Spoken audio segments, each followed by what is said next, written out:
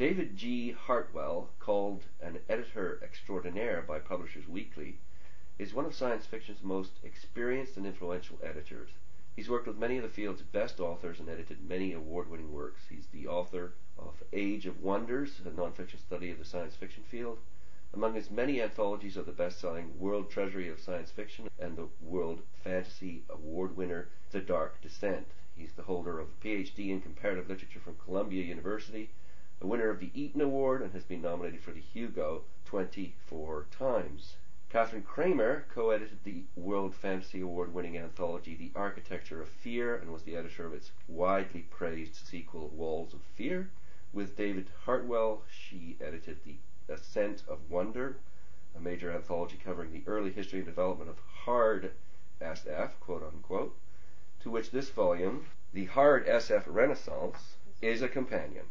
Hartwell and Cramer have co-edited the annual Year's Best SF series. They live in Pleasantville, New York, with their son Peter and their daughter Elizabeth. Welcome, both of you, to the Bibliophile, after all of that. Thank you, Nigel. What makes you different from a regular editor?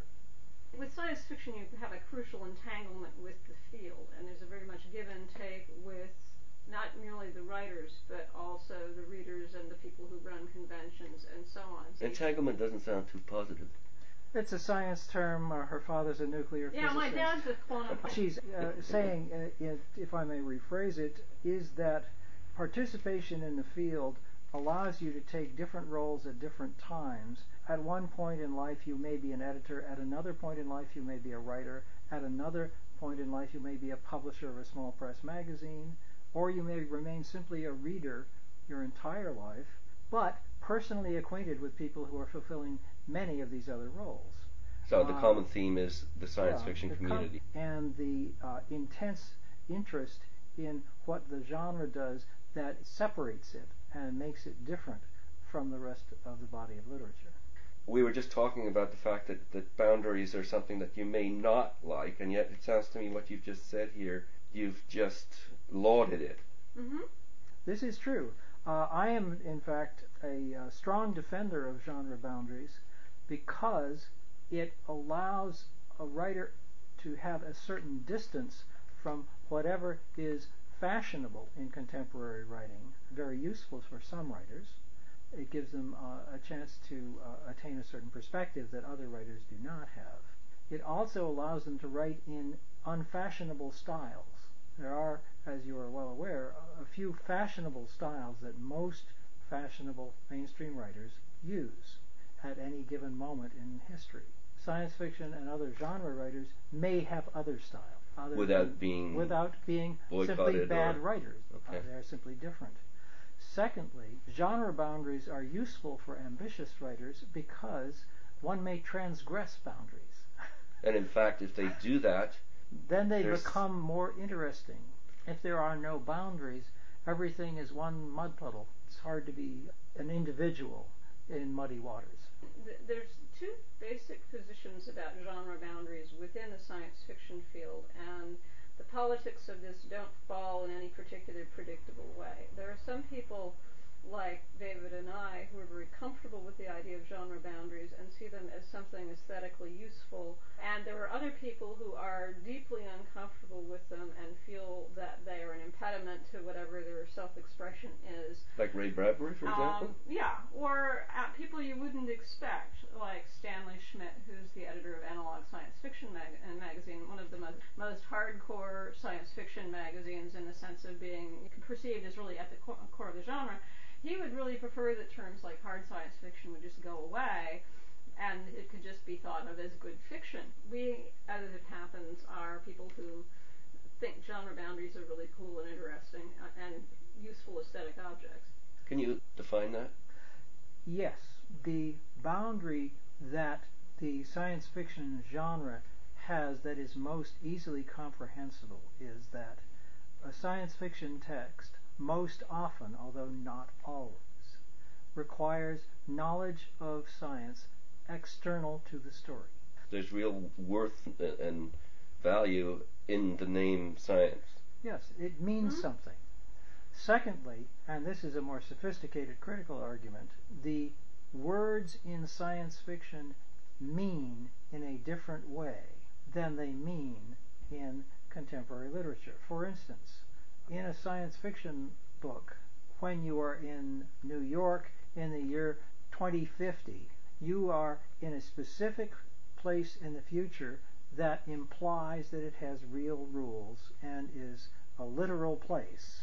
Whereas in a novel written by somebody who's not a science fiction writer, the number of the year is an arbitrary decision to simply distance it from the present, and it's a metaphor for the present human condition. In other words, you read the words metaphorically instead of literally. So in other words, the science fiction writer has to think very carefully about every single aspect of life so that none of it contradicts itself. Well, they're supposed to. Being a literal place, it is a it literal all has place. to work, right? Yes, if you're on Mars, it is not an imaginative place. It is a real place in the physical universe, and it has scientific rules that have to apply. It has to make sense to the reader who knows science. Yeah. And a good example of this is the juxtaposition between, say, Bradbury's Mars, which he does quite knowingly use as a metaphor for the human condition, not as a literal science fiction environment. So there is a reason why there's Bradbury a reason why Bradbury claim. can claim to be writing outside the genre boundaries. And you would suggest then that that's not kosher? I would suggest that he is a knowledgeable science fiction person. He grew up as a teenager and as a young adult writing fantasy and science fiction for pulp magazines, later for the popular slick magazines such as the Saturday Evening Post. His first books were published in science fiction lines as science fiction books or in fantasy by Arkham House, same publisher as H.P. Lovecraft. He was perfectly comfortable throughout most of his life being identified with a genre, in spite of the fact that his popularity was much beyond the genre. Only in recent years, recent decades, has he begun to say, oh, well, I'm just a writer. I'm a fantasist. It seems to me then what you're suggesting is that it's going to be a lot of sort of science engineering kind of nerds that would be really hardcore science fiction fans. Many are.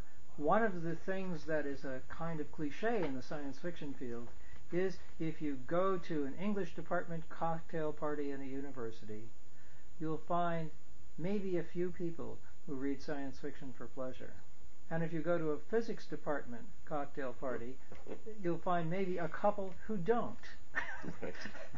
So there's a kind of pleasure reading in the science culture as opposed to the literary culture aspect of science fiction as well. The science culture doesn't take science fiction seriously in the way that they take a physical paper seriously. Right. It's entertainment. It's speculation. It's speculation involving the attitudes of science and scientists. Not, as I say, invariably, characteristically.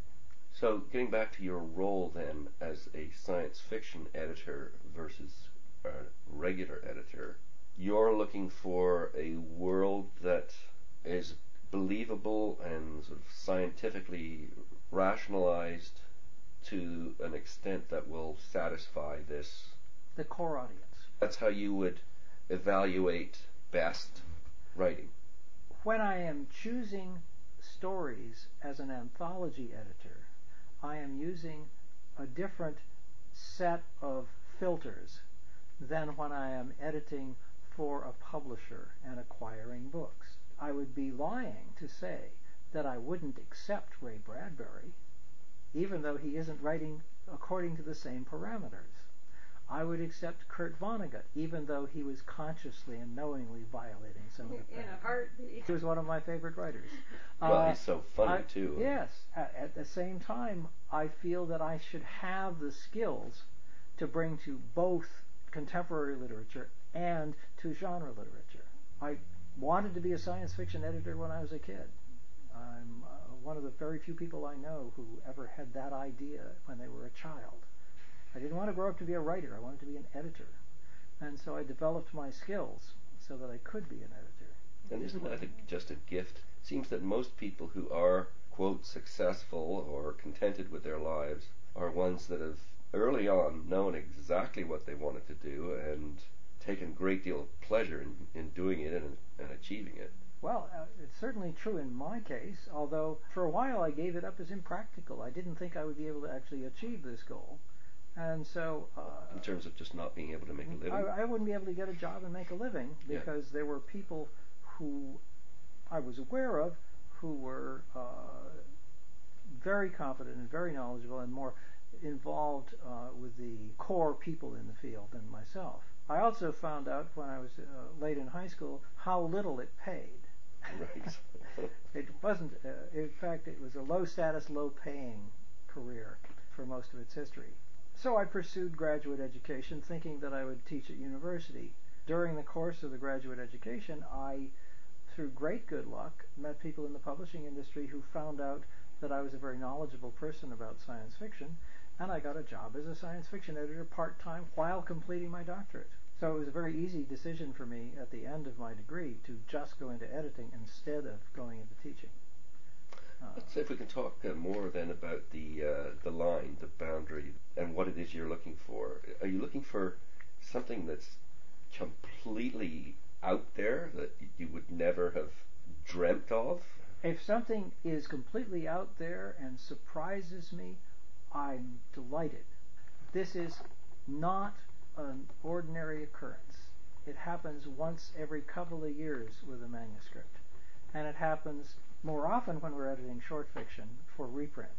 Okay. When we're surveying many hundreds, perhaps even thousands of stories for a year's best anthology, we can come up with perhaps more originality in the fiction than I can find in a year of reading manuscripts for my publisher. What, the short story genre lends itself more to being more out there? Well, one key element is that in his role as a book editor, he has to figure out how the publisher is going to sell and distribute X number of copies, and how they're going to make money on this book, and who's going to buy it, and what the package should look like, filthy and all that sort of that commercial concerns. Which he's really quite excellent at. But we are liberated from that particular burden when we pick out short stories. There is a set formula. We deliver a book. We have to have a certain number of recognizable names for the publisher. But other than that, we are free to do what we want. Now, what we set out to do was something that was recognizably science fiction and not something else. So we have set our own constraint.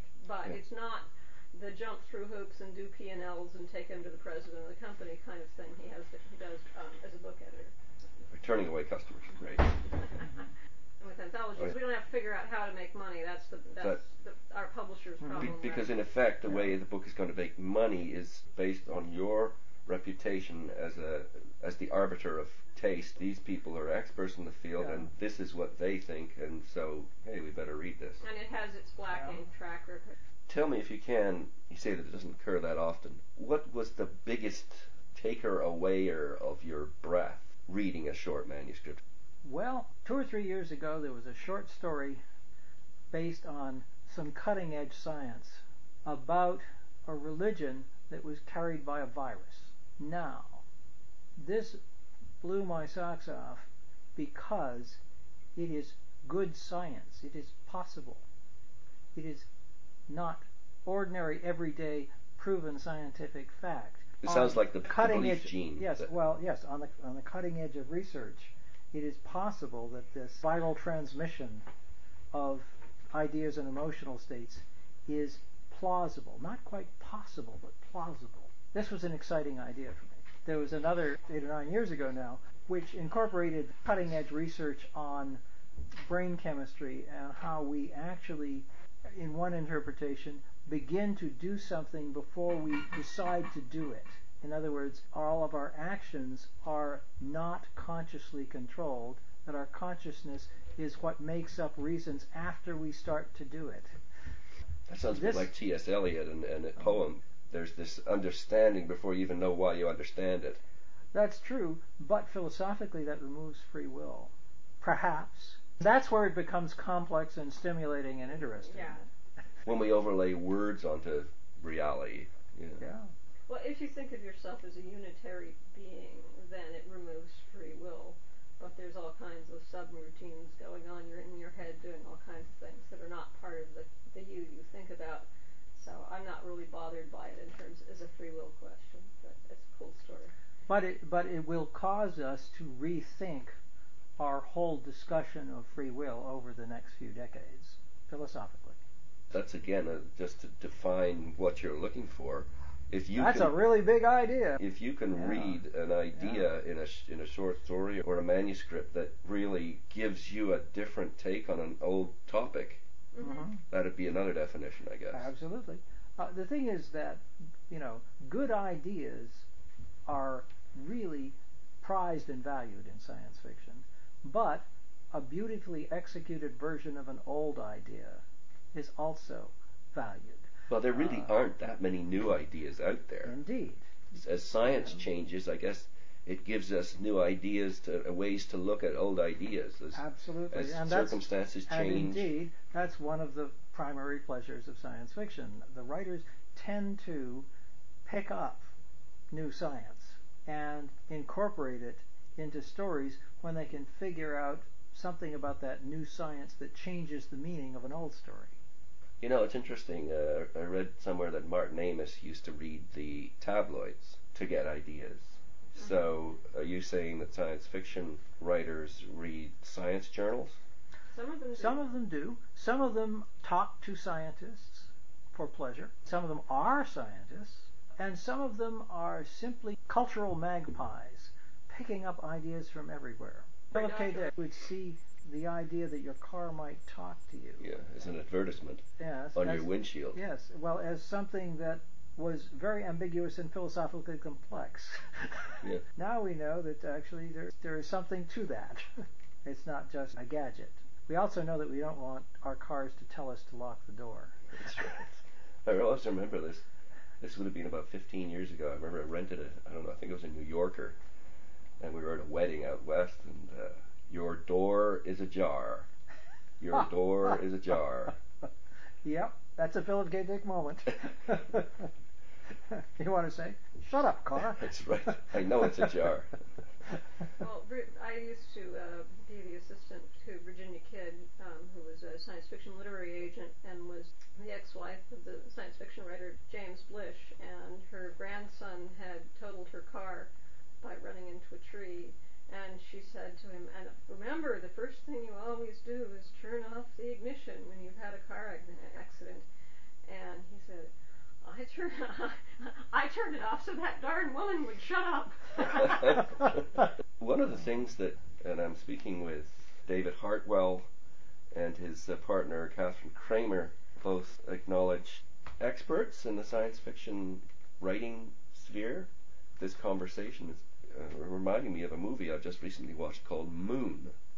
The movie deals with clones and how humans are treating clones as if they have no rights whatsoever. The only thing that has any compassion for these clones is a computer that's being programmed to care for them, which is sort of a reverse of my typical sense of science fiction is these evil machines turning against humans. Is that a sort of accurate description of a large percentage of science fiction? Science fiction has generally been technologically optimistic. It's not Armageddon. That there aren't evil machines anywhere, but characteristically machines are useful in science fiction, not inimical. Okay. In good science fiction, they're tools. They also break down. Well, the other thing is there's a big difference between media science fiction and print science fiction in terms of its attitude towards machines. Media science fiction is media meaning TV and movies. TV and movies and games and internet things and so on tend to be much more closely related to horror movies, and there's a lot less of that in print science fiction. Yeah, on one of the board meetings of the Science Fiction Museum, I remember Jeff Bezos from Amazon, who's also on the board of advisors. And a sci-fi fan, Yes, indeed, saying that the museum was really good, but what it needed was more of the bright, optimistic future of science fiction. It had covered the dark, threatening future really well. What is one of the most exciting possibilities in our lifetime? And that would be if aliens visited this Earth. It would be akin to Christopher Columbus discovering the New World. It seems to me that that's going to happen at some point, and it's going to blow our, to use that overused term, our mind, in the sense that it'll rejig the whole human race away from sort of nations to being unify human beings, because we're defined now as different from something else. Well, there's lots and lots of science fiction that takes lots and lots of different takes on that, and it's a real central theme. My master's degree is in American Studies, and so I tend in the direction of viewing that kind of stuff as metaphors for what happened in the colonization of the Americas and Australia and so on.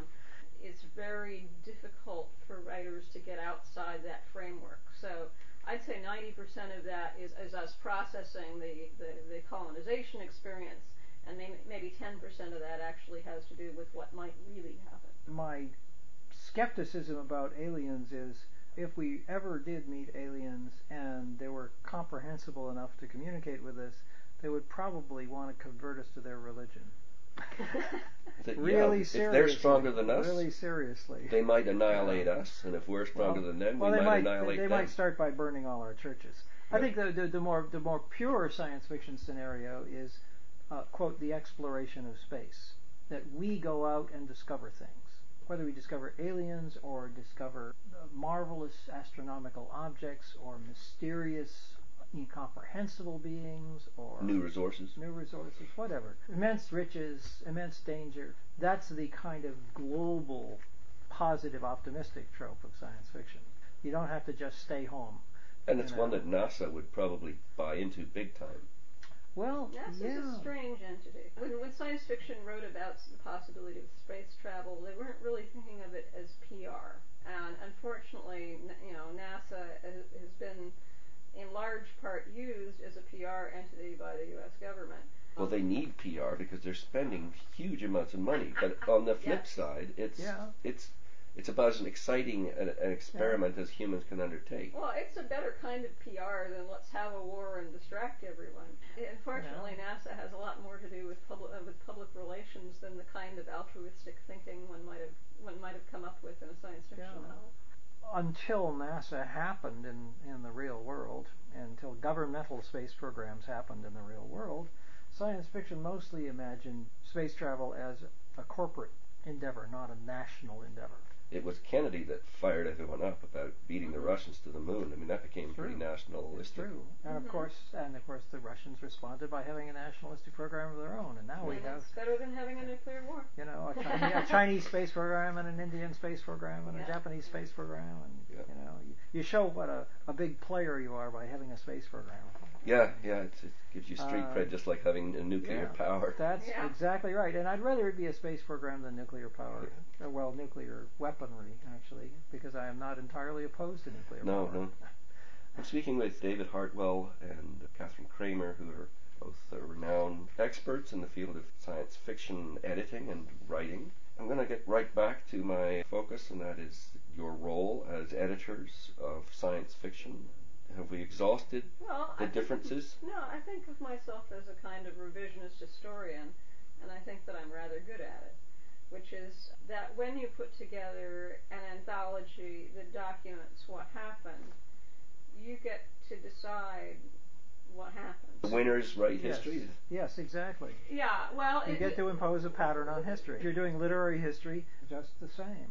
Recently, a review copy of a new critical book came out. It was a book of essays about various different topics, and I was kind of surprised to find that our anthologies, David and I were jointly being credited with having decided the whole trajectory of science fiction since 1992. Now, I wouldn't make that argument, but I was pretty surprised that someone would do it. But essentially, what he was saying is that by saying, this is what science fiction, hard science fiction is, this is what space opera is, and these are what the stories are that are best for this year, that we had a very large influence on the general trajectory of the field. But that's no different than an editor of any kind of anthology. Well, it depends on what you're trying to do with an anthology. A lot of people don't set out with an agenda, they set out with a clever marketing hook. Or they don't have a long-term coherent plan for the direction they're trying to go. However, to turn this into an analogy with literature in the 20th century and beyond, the best anthologists do have this kind of agenda. They do, that's what I'm saying. That this doesn't necessarily differentiate you from other anthologists. There are a small number of anthologists who have agendas. The majority of people who do anthologies, either they have a very specific little thing they're trying to do with one book, or... So, sorry, what separates you is that you have an agenda? Yeah. And what is that agenda? Well, I had particular ideas about how hard science fiction worked. Before we did The Ascent of Wonder, hard science fiction had sort of degenerated to the way that Baen Books published things, or rather the perception of the covers of Baen Books, which was men killing things with machines. What she is talking about, if we can back up a little bit, is that we decided to do this anthology. It's the predecessor to that. And this one's called the Hard SF Renaissance. Yes, the predecessor was The Ascent of Wonder. And when did that one come out? 94, 95. Yeah. And this one came out when? 2001, 2002. Okay. What we had discovered in our own discussions of hard science fiction and the use of science in science fiction was that the term hard science fiction was applied variously to a great variety of fiction, and that the people who were identifying themselves as hard science fiction writers and or hard science fiction readers were not in agreement about the nature of the fiction they were reading. In fact, there was radical disagreement. J.G. Ballard said that he considered himself one of the leading hard science fiction writers of his generation. Which, from some perspectives, is nuts, but we entertain. But in fact, he had a coherent argument to back up that statement. And so we felt that everybody who had a coherent argument to back up their point of view should be represented. As long as it agreed with yours?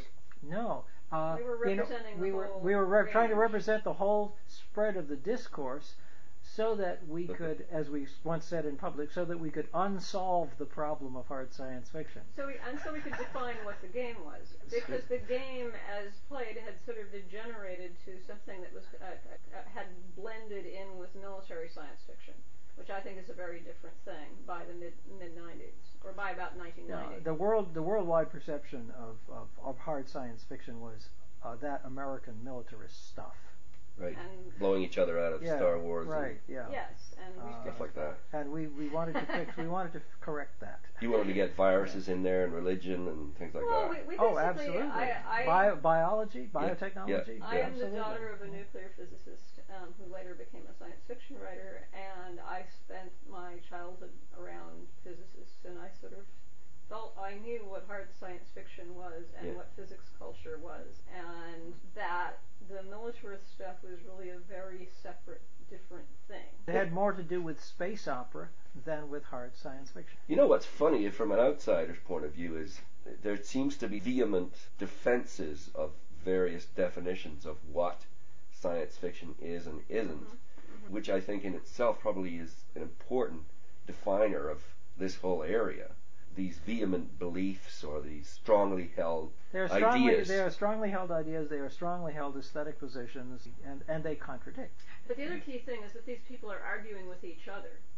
Yes. That the arguing with each other is a key thing, rather than them being outside. Whereas someone like me would say, I really could not care less what you call it, as long as I'm turning the pages and I'm stimulated, I get some new ideas and I enjoy some phrases.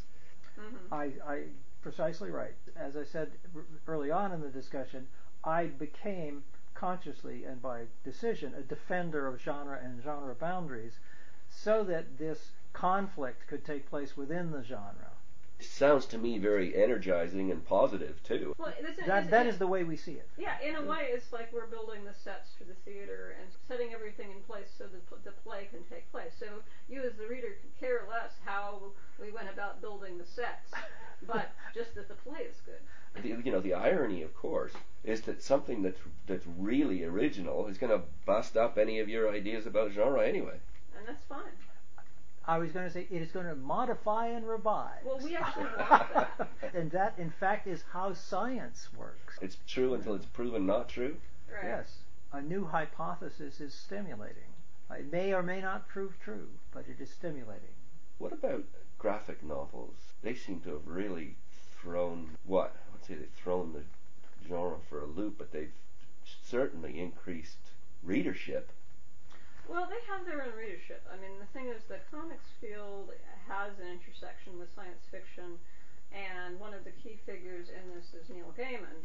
And one of his roles was to show, essentially that comics could be good literature, and then later on that comic writers who write good comics can also write good novels.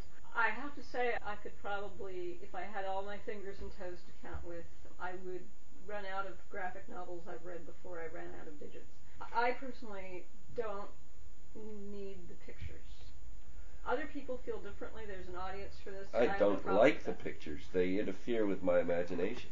I feel that the graphic science fiction project, whether it is novel length or serialized or comic, in the old sense of comic book, is an interesting aesthetic enterprise, but it's not the same thing. Yeah. A science fiction film is a different aesthetic object than a science fiction novel. It follows different rules.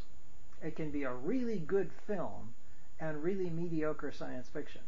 A great science fiction novel can turn into a horrific movie. Oh, yeah. There's all kinds of different aesthetic possibilities about how text and graphics can be united, and I don't want to say that they shouldn't be, but the comics I think of as a very conservative aesthetic form, and so because it was a very codified commercial entity, and so trying to make an avant-garde art form out of such an aesthetically conservative entity by merging it with print science fiction seems to me a bit of a dubious project. Some brilliant people have worked in this area and probably done very good work, but if I was setting out to do something really wild, that's not how I would go about it.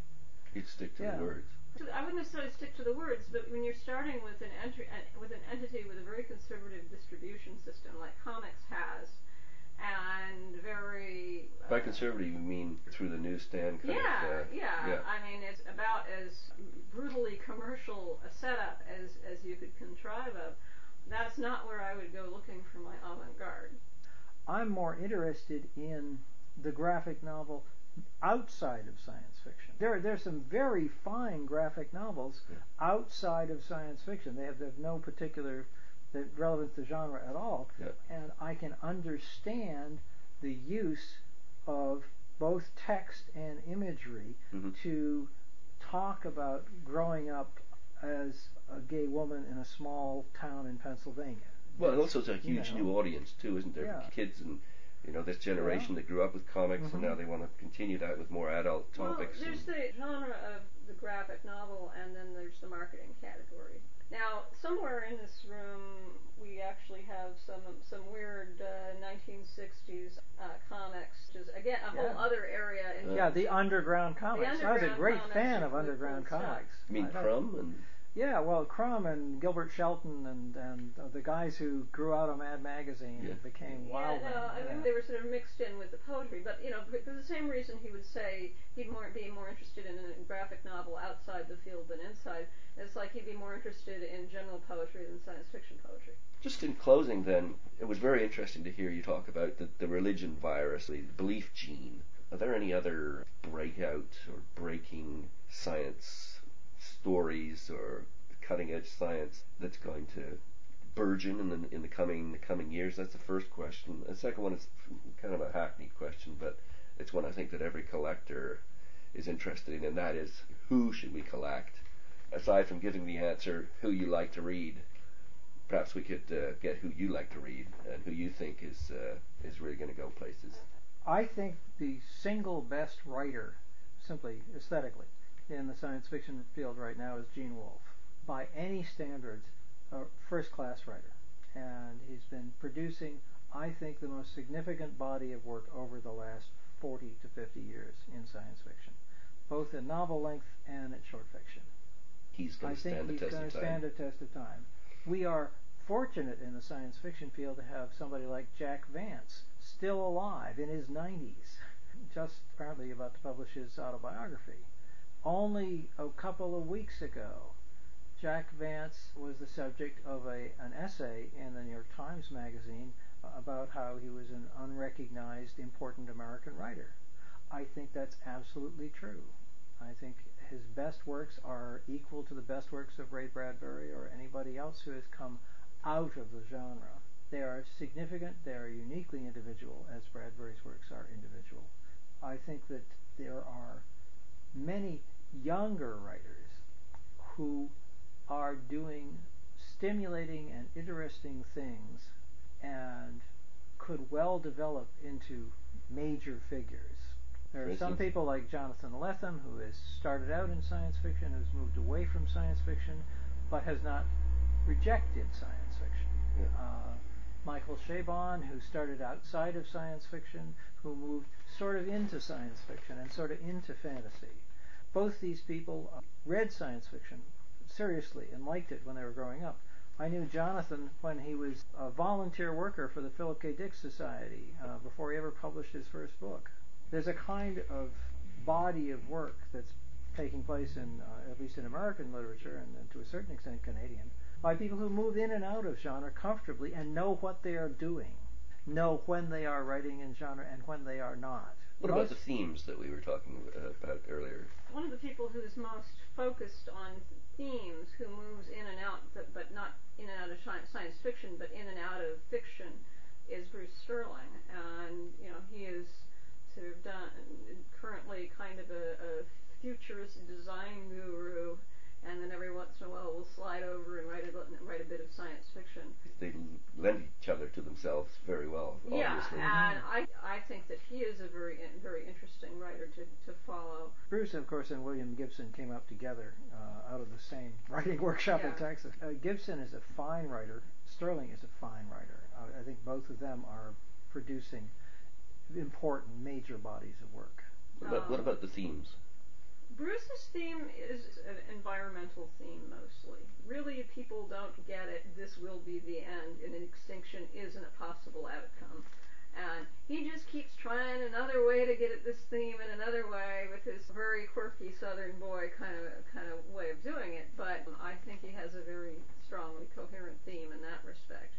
He's also a citizen of the world. He's traveled worldwide and talked to people in many, many cultures. And he brings a kind of very broad perspective to his fiction that is rare in anybody's fiction. He wrote a story, a surprising, striking science fiction story in the early 90s called We Think Differently, which was about a suicide bomber coming to annihilate a public figure. And it was the first time I myself had experienced the what later became your ordinary everyday Arab terrorist about how no, we don't think of it that way. We think differently. We think that it's good to do this. We think that it is virtuous. It is the right thing to do. It is a reasonable thing to do. It's a way to get to heaven. Yes. Yeah. It was presented from the point of view of the suicide bomber. In terms of collecting, there's one particular issue that I wish I didn't have to bring up, but as publishing experiences various difficulties, some publishers are experimenting with publishing books that strongly resemble bound galleys in one way or another. So there are books that I think are not collectible, not because of the name of the author or because of the contents of the work. These may be extremely fine, but because it looks so disposable and it's so poorly produced. And so there's a problem right now in terms of books being published that in terms of just plain production values as publishing struggles to figure out how to survive.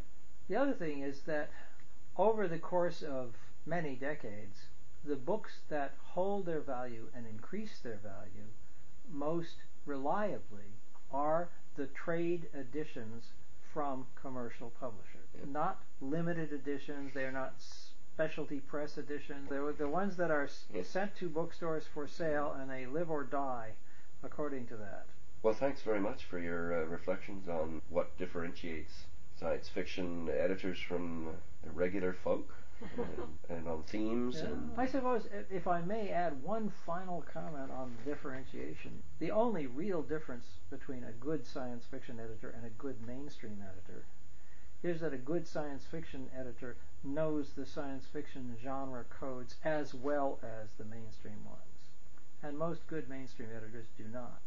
which begs the question, what are those codes? But Well, as I say, the way words work literally in science fiction. okay, that's the main. That's the which main. is what we started with. Okay. If you're going to edit a manuscript, you have to know which words the author is using literally and which only metaphorically. And we are speaking of editors who edit words. Yes, we're speaking of people who actually edit, Yes. as opposed to acquire. Well, thank you so much for your time. David Hartwell and Kathryn Cramer have edited the hard SF Renaissance, and prior to that, The Ascent of Wonder, which stand as... We kind of got to define what hard SF was for about 10 years. Right. I'm not sure how much longer our view will hold out. Thanks again.